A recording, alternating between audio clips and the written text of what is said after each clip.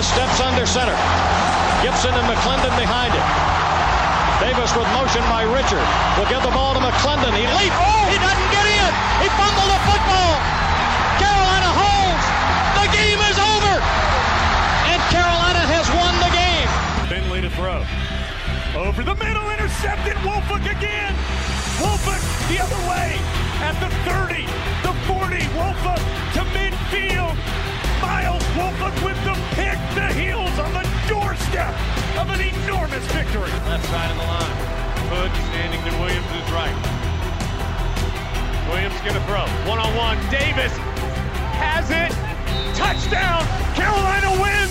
Carolina is the Coastal Division champion. Bernard fields it at the 26. Heading to the far side. Gio at the 35. Gio, he's at the 50. No, he's not. Yes, he is. Gio is going to take it for a touchdown. Are you kidding me? Connor Barth for the possible win. Snap, spot, kick away, high enough, long enough. It's good!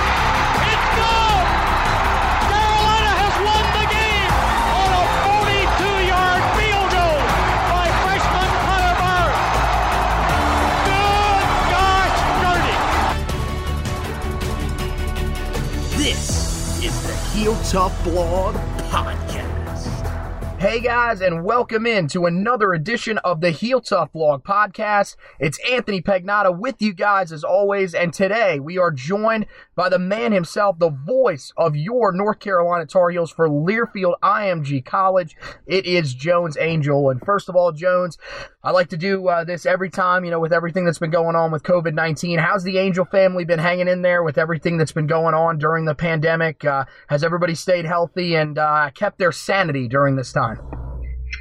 Yeah, Anthony, first of all, good to be with you as always. And yeah, man, it's been a challenging time for us, just like it has been for everybody. And, we've had some family members that have been affected by COVID, unfortunately. And but we're trying our best to stay safe and continue to move forward. And, trying to also handle things from the Tar Heel Sports Network side of things too. So we're chugging along and trying to stay as safe and as healthy as possible while also getting everything done that we need to do. I hope you're doing well. Hope your family's doing okay. Hope everybody's family's doing well. And gosh, hope we can get through this thing here in the near future.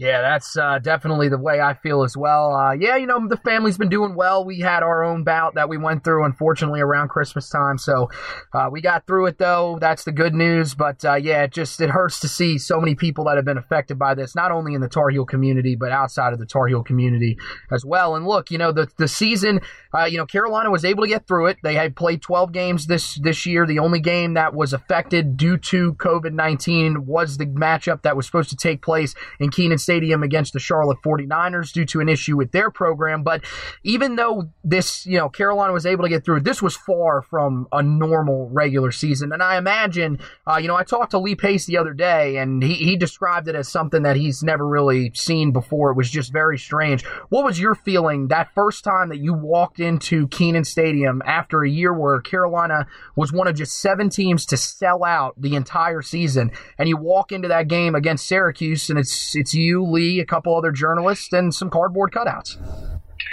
Yeah, it was definitely unique. And first of all, I think, we really should give credit to Carolina for its ability to play this season out and to not have many distractions and many disruptions and have zero disruptions that had to do with the Tar Heels. And so, that's not to say that Carolina did things smarter or better than anybody else, but what they did do is that they stayed committed to the things that you have to do to give yourself the best chance to stay healthy.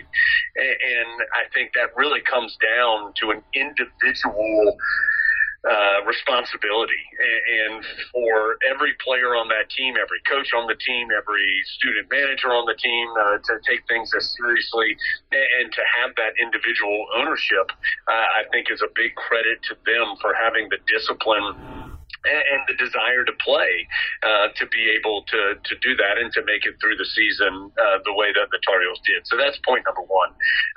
But to your question, yeah, it was absolutely just a weird experience. And it changed a little bit, of course, as the year went along. And, there were a handful of fans that were allowed in Kenan Stadium and at the different road venues that the Tar Heels went to. But, the Syracuse game in Chapel Hill, the game up at BC, the game in Durham against Duke, there were no fans in the stadium. And it definitely created just an odd atmosphere.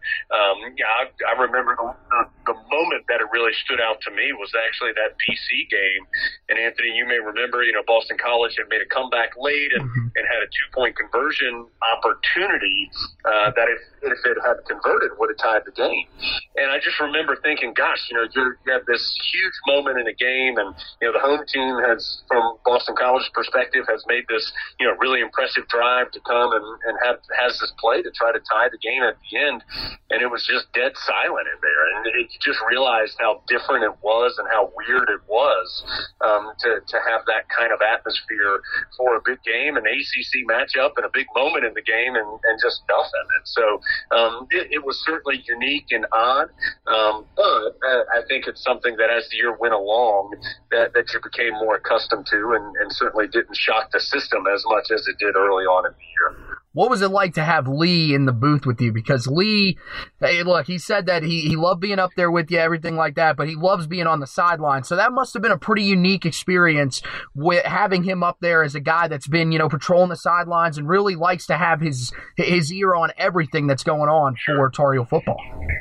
Yeah, and first let me say that Lee did an awesome job. Yeah, I know that he was, I don't know if nervous is the right term, but he was just a little hesitant about it because, that's not what he normally does on our broadcast. As you said, he's been on the sideline now for nearly 2 decades. Before I was, including the last several years of Woody's tenure in Chapel Hill. And so it's a role that he's really embraced and does a terrific job with it. But I thought he just did an awesome job this year. Nobody knows the history of Carolina football. Nobody knows the personnel of Carolina football like Lee does. And I just thought he did a terrific job. We certainly missed Brian Simmons, and Brian was able to be with us in person for the Florida State game and also the game, the Orange Bowl matchup against Texas A&M, and he joined us in pregame and in postgame for a segment for every game. And he's just excellent. Brian's a guy who's an All-America at Carolina and played 10 years in the NFL, and then was a scout for the Jaguars after that. And so, he knows the game inside and out. And so we certainly missed having Brian in that role. But I thought Lee stepped in and did a terrific job. And Anthony, where I'm so lucky is that I think the three of us, even though Brian hasn't been with us for that long, I think the three of us really have good chemistry together, and that wouldn't have worked if we didn't. And so to be able to just ask Lee to dramatically change what he's doing, and for him to be able to seamlessly step in and bring a different perspective, of course, than Brian does, but still bring a really valuable one to our listeners and really add to the broadcast. We're really fortunate that we have some people like that are able to cover Carolina. So, we certainly hope. And just quickly, the reason we did that is Brian actually lives down in Orlando, and so we just didn't think it made sense for him to be on a plane, twice a week, every single week, because even for Carolina home games, he'd have to fly up here. And so we just thought in just an abundance of safety that was the smarter thing to do. And so certainly we hope that next year Brian will be able to rejoin us in person, and that Lee can be back where he's most comfortable, and that's down on the sideline. Yeah, well, either way, you guys do a fantastic job. Always love listening to you guys whenever we got a big game. Lock in, listen to the Tar Heel Sports Network for those games. Let's turn onto the field, talk a little bit about what happened in 2020. And, look, this Tar Heel backfield was just fantastic here in 2020. There was a group that was drawing comparisons at times to Reggie Bush and Lendell White, and the comparisons weren't weren't that ludicrous. You know, you've been around Tar Heel athletics for a while now, especially Tar Heel football, which has seen a lot of really good backfields. Do you think that this could make an argument to be the best backfield that Carolina has ever had, just with the amount of production from this season? Absolutely. I think the key word there that you used is production, because I think it was the most spectacular Tar Heel backfield when it comes to what they were able to produce on the field in the pure numbers of it, the stats, the yards, the touchdowns, all those different things. We could sit here and argue for days, and it's a good argument to have. Is this the best duo that Carolina's ever had? There was Curtis and Leon Johnson in the 90s, but before my time, but certainly there was Kelvin Bryant and Amos Lawrence together in the late 70s, early 80s.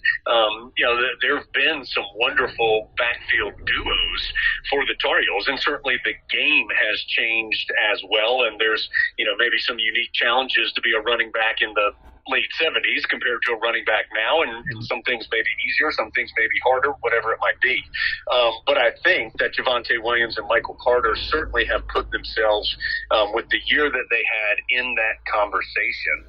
And I'll be interested, Anthony, moving forward, if Carolina uses that approach more often, because I do think football, you rarely have just the one guy who's the workhorse back anymore.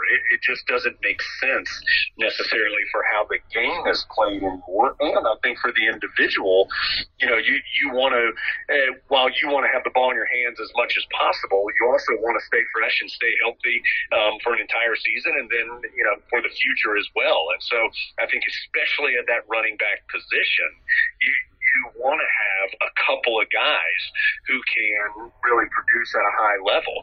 And so for Javonte Williams and Michael Carter to understand that there was value in the two of them being successful. Neither one of them ever said, how come he gets the ball on the goal line, or how come he gets more touches in the pass game, or why was he in on this play and there was never one iota of that between those two players. And so for them to understand that the combination of the two of them not only made Carolina better, but I think made them better as individuals, was really impactful. And both just really good guys, good representatives of the program. I think they're both going to have an opportunity to have success at the next level. And they put together one of, if not the finest season by a Tar Heel backfield ever. And just to go out the way they did with that Miami performance in the final game of the regular season, stunning, the numbers that they were able to put up in that particular game. And so, it was fun to watch both of them all season long. Well, it was also fun to watch the man that was slinging the ball around the yard, Sam Howell. Yet again, another fantastic year. Finishes his sophomore season with 68 career touchdown passes, tied with Darian Durant.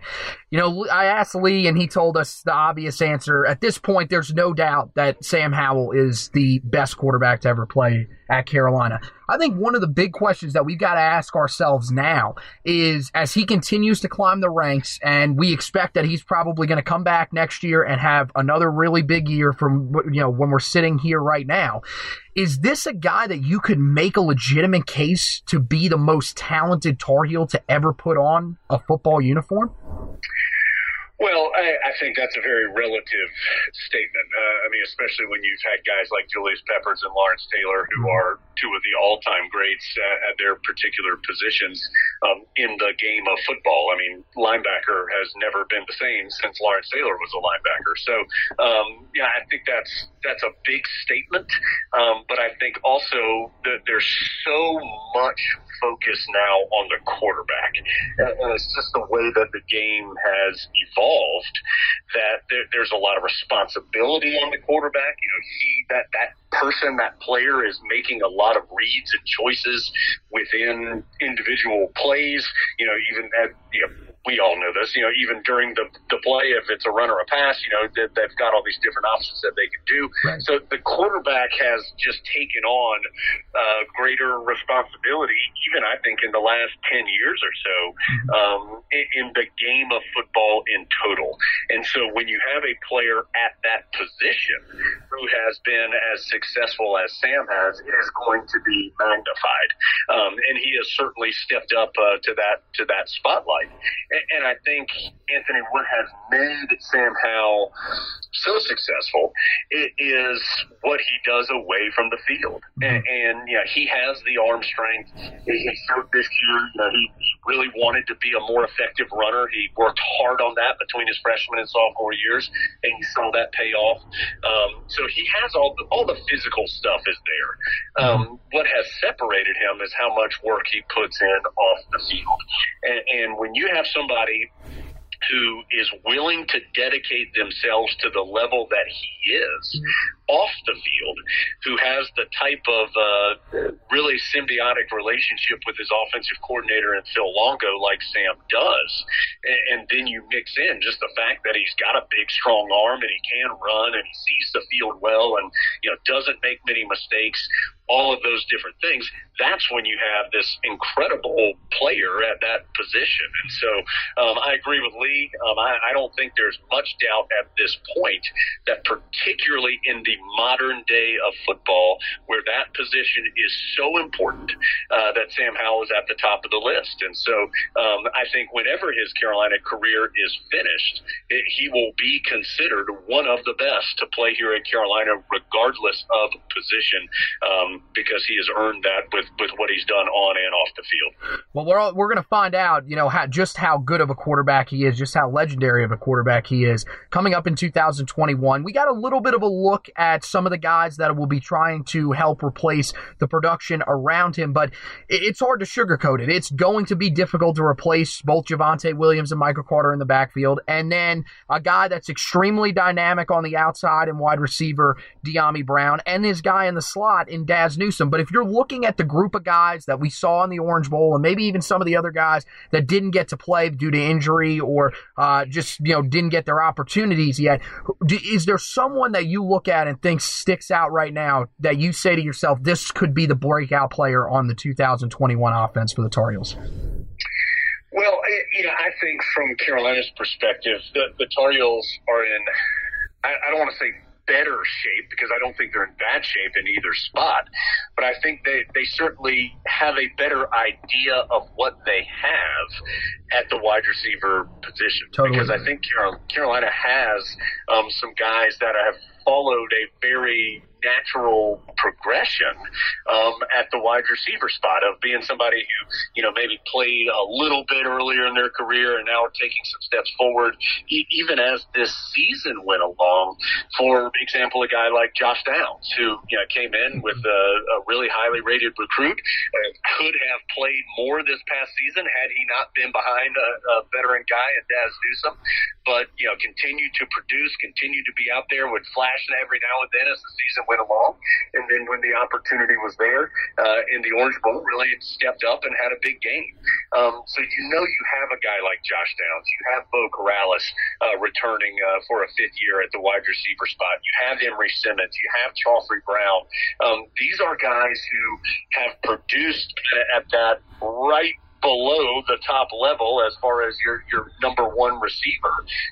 They produced at that level this season already. And so you would expect them to naturally take a step forward as they get a little bit older and then step into some more chances in this upcoming year. Plus, Carolina's bringing in some really good wide receivers in this recruiting class, and Gavin Blackwell and J.J. Jones and Kobe Pacehour. These are guys that can play earlier in their career compared to later. And that's not even to mention guys like Stephen Gosnell and Justin Olson, who have seen the field from time to time, but certainly feel like they can, take a step forward as well. And so I think that group, Anthony, is one that you feel good about because you have varying levels of experience. You have different types of receivers as far as kind of body types, their strength, etc. And I think Carolina has really done a good job building the depth and talent at that wide receiver spot. I think running back is a different story. But again, I don't want it to seem like I'm saying the Tar Heels are in trouble there. I just think they know less about what they have. Right. Because DJ Jones and Elijah Green, just didn't have to play a whole lot this past year, and why would they? I mean, you wanted the ball in Michael Carter and Javonte Williams' hands. And so you've got two talented freshmen in those two players. You've got Josh Henderson and British Brooks, who played a fair amount in the Orange Bowl. You know, Josh has been a backup his first couple of seasons. British Brooks is a special teams demon, is a walk-on, but I thought he proved very capable at that running back spot. But you've also got two good players coming in at the wide receiver, at the running back position, including Caleb Hood, who's a big, powerful runner. And so I think that Carolina will have, and with the news this week of getting the graduate transfer from Tennessee and Ty Chandler, I think the number one thing you're going to have at that position is competition. You've got a bunch of different guys, again, different kind of sizes and skill sets, and you just have to wait and see who rises to the top. I think Carolina feels like they have plenty of options there and guys who can be good, but now you have to go see them actually produce on the field, which is why I think that position is a little bit behind the wide receiver one at this moment. Yeah, I totally agree with you there. We were just talking last night to a guy that does some film breakdown for Tennessee, and there's a lot of excitement around Ty Chandler. This is a guy that a lot of people feel like just didn't have a great fit in the system there, was recruited by Robert Gillespie. So, I think that's the big thing, is that I've heard from a lot of people around the ACC that they think this offense is going to take a big step back. And I don't think that's necessarily the case, especially with a veteran offensive line up front. You go over to the defensive side of the ball, Jones, and there is a lot of promise for this group. Again, we saw it in the Orange Bowl. Most people, if you're just looking at the box score, you're going to see 41 points and say, how well could this defense have actually played? But we saw as the year went along, there are some really, really talented young players on this defense. In your mind, is this finally, because we heard it under Larry Fedora, we saw times under, Gene Chizik as the defensive coordinator, where it felt like things were going in the right direction. But does it feel like Carolina is finally moving towards being a problem for ACC offenses in the near future? Yeah, real quick, Anthony, let me go back. I failed to mention Kamaro Edmonds, who's the other of those freshmen coming in next season for Carolina at the running back spot out of Havelock, North Carolina, who is going to compete, I think, at a high level, too, in that mix next year. So I want to make sure I mention him because I think he will be in the mix for the Heels at that spot. Now, to your question about the defense, I think it's important to remember how good Carolina was on defense by the time Matt Brown left the first time around. He understood the value of being good on that side of the ball. Now, certainly the game is different now. We know how good and dominant offenses are. We saw it in the national championship game this year. I mean, Alabama has totally revamped its identity here over the last few years, from being a real dominant defensive team to being a team that is so good on the offensive side, but can also make enough stops on the defensive side. And so that's where I think Carolina was a little bit farther behind, just as far as its depth and its talent on that side of the ball when Mac Brown arrived. And I think that's why you've seen the Tar Heels be so stringent in their desire to recruit big-time players on that side of the ball. And so when you go through that Orange Bowl and you have, at the time, 16 of the 17 guys who made a tackle in that game were expected to return the next season. That's now 17 of 17 because Damon Fox was the one who made a tackle that was not expected to return, but as we know, changed his mind. So when you have guys who have played at that level and have that level of experience, even though they are relatively young, that's really exciting. And then when you think about that, plus the fact that Carolina is bringing in such an exciting recruiting class with some really impactful players on that defensive side of the ball, whether that's Jahvaree Ritzie or Power Eccles or Ra Dilworth or Keyshawn Silver. I mean, these are all guys that Carolina feels like can compete and can help them relatively early in their Carolina careers because of their talent level. And that's not to mention, Tony Grimes, who stepped up so big at the end of the year. Des Evans, who grew as the season went along and made some big plays. Miles Murphy, who had Kamen Rucker, Clyde Pender. These are all guys who are really young players. And so when you're starting to build that level of talent, but more importantly, the depth of talent on that side of the ball, I just think that's what, of all the things to be excited about, I think for Carolina football, seeing that growth on the defensive side in the next year or two is going to be really cool, because I think Mac Brown, again, understands the value of being good on that side of the ball, and it's hard to be a dominant defense anymore in football and in college football, but if you can have a team that is built with speed and athleticism and flying around, and you can rotate guys in, and you don't take a step back when you bring in your second team guys, that's when you've become pretty darn good. And I think Carolina's maybe not quite there yet, but certainly the Tar Heels have taken some big strides in that area here in the first couple of years under Coach Brown. Yeah, and I think definitely this year you saw it as the season progressed, primarily in that front four. You started seeing a lot of guys that they would pull guys off the field that have been out there for a while, like Tamari Fox, Raymond Voasic, who you could see were getting worn down. And the guys that came in, I mean, there were times where the play was even elevated, which is just special. That's what you want to see from this team. When you look back at this 2020 season, it's going to be seen as a success. We've asked the fans that on the podcast. They have said without a doubt it is. But I feel like there's still, you look back at games against Florida State and Virginia and you say to yourself, man, this team could have been right there in the conversation for the college football playoff, because those were very winnable games that you just couldn't come away with. From being, in person, calling those games, what do you think was the difference in those games, and how does Carolina sort of eliminate that as they go forward? Yeah, it's a good question. And I also want to say, and I know you weren't suggesting this, I think even if Carolina wins both those games, and again, Carolina was better than those two teams this year. I'm not suggesting that the Tar Heels weren't. Right. I'm not so sure the end result of the season is any different. I think Carolina probably ends up in the Orange Bowl. I think that the Tar Heels were not as good as Notre Dame the day that they played, and probably in total this season.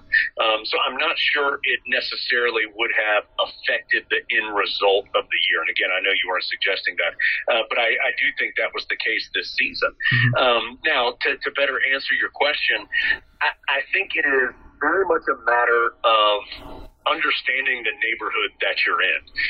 Because don't forget, the Tar Heels have gone up to number 5 in the country before that Florida State game, which was crazy. Yeah, the Tar Heels were, I think we can say, the Heels were somewhere between 11 and 20 this year, and you could probably make an argument, for anywhere in that window of where the Tar Heels would have been accurately ranked.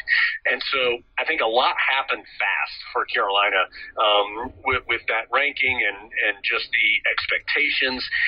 And with all of that comes the attention that you're going to draw from the opposition, and the amount of criticism that you're going to receive, and the amount of eyes that are on your games when you're playing big games like that.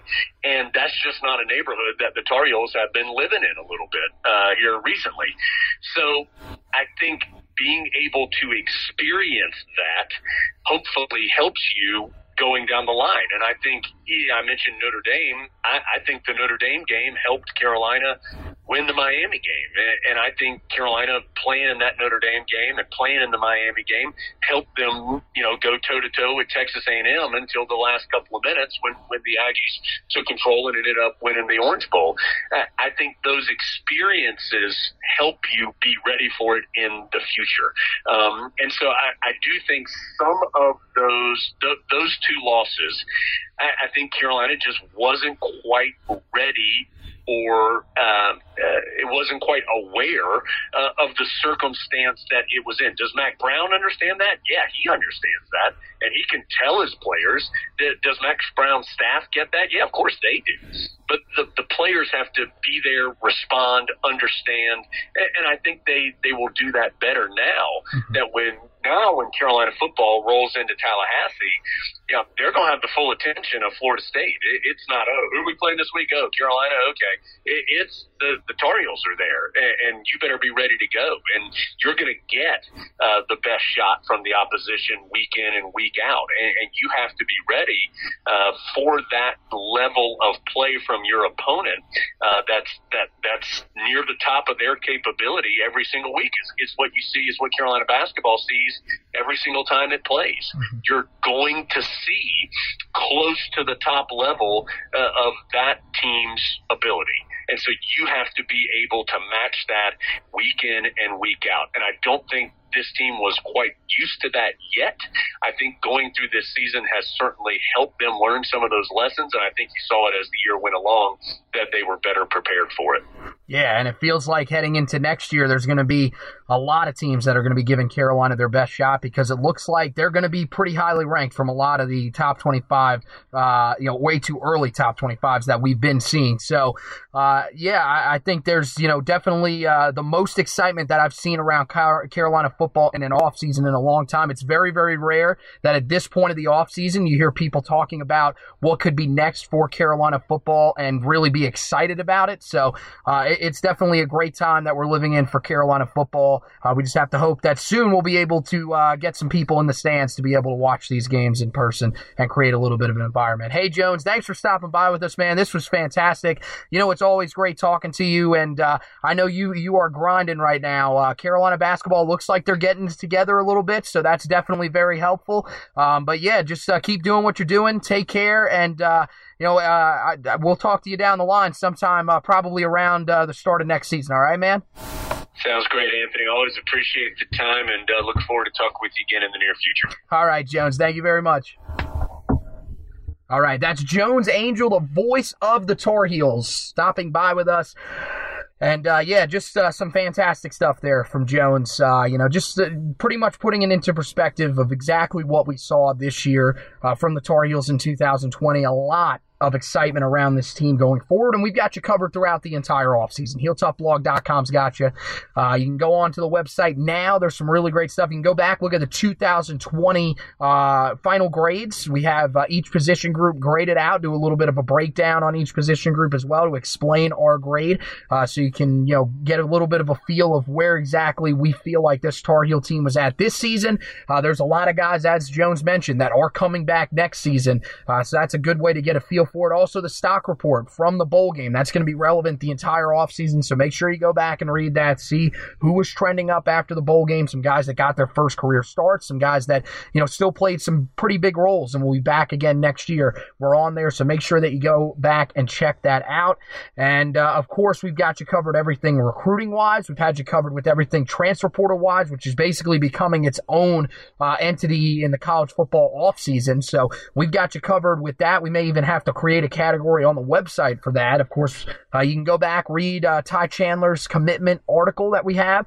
We kind of break down what we expect from him after he transferred to Carolina. It'll be his final year of eligibility, so he'll only be there for 1 year, but see what he brings to the table for this 2021 backfield that will sort of help bolster what outside of him is going to be a pretty young unit. And there's some other stuff on the website too that you can check out for football. Also, basketball team, as we mentioned, they are getting their stuff together here. It seems 3 in a row for Carolina basketball, including a big win over Syracuse the other night in the Smith Center. Make sure you go online, read that, all that great basketball coverage that we've got for you guys. Mark Krings has been handling a lot of the recaps.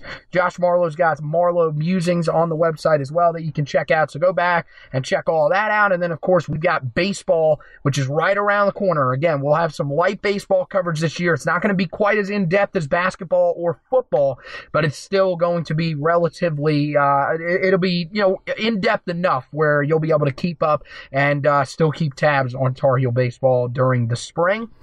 That's it for the website, so make sure that you like and follow the Facebook page. That'll get you all of those articles that we put out. It'll be right on your feed there since you're liking and following the Facebook page. And the other great thing is, since we've moved to a video platform, which again, a lot of these that we're doing right now are waveforms. We do the ones where me and Josh are in person. We usually do on camera, so you guys can see that. We got graphics that we pull up and everything like that. That'll come back almost exclusively during the regular season, but we will still do ones in the off season from time to time do involve that. So if you like and follow the Facebook page, it'll give you a notification whenever we're premiering a video, I should say, and you'll be able to click on that and go right to the video. And then finally, for you guys listening to the podcast, we've had so many that have stayed loyal to us listening to the podcast for right around 3 years now. We just ask you that if you do, please rate, review, and subscribe on any of the platforms that you're on, whether it's Apple Podcasts, Google Podcasts, Spotify, iHeartRadio, TuneIn. I think it's still on there. It's plenty of spots that you can go and listen to the Heel Tough Blog podcast. The rating and reviewing will move us up those rankings so that people that haven't found us just yet can find us, can listen to this great edition of the podcast, can listen to Power T's Austin Burlage, who was with us last night to break down Ty Chandler's chances to have success with Carolina. Lee Pace got that edition also. So many great editions of the podcast that we have in the past that people can go back and listen to, and in the future. We're going to do the same thing that we did last year. We're going to try to get a bunch of former Tar Heels on. There are going to be a bunch of journalists that are going to be stopping by with us too to talk about the Tar Heels, and before you know it, spring ball will be here. So it is an exciting time for Carolina football. Make sure that you have the ear on it when it comes to that by subscribing to the Heel Tough Blog podcast so that it is right in your podcast feed. When you do that, it'll, anytime we put together a new episode, we throw it up there. It'll be right in your podcast library so that you can listen to it. So once again, want to thank Jones Angell for stopping by with us. Want to thank you guys for watching and listening. And as always, go Tar Heels.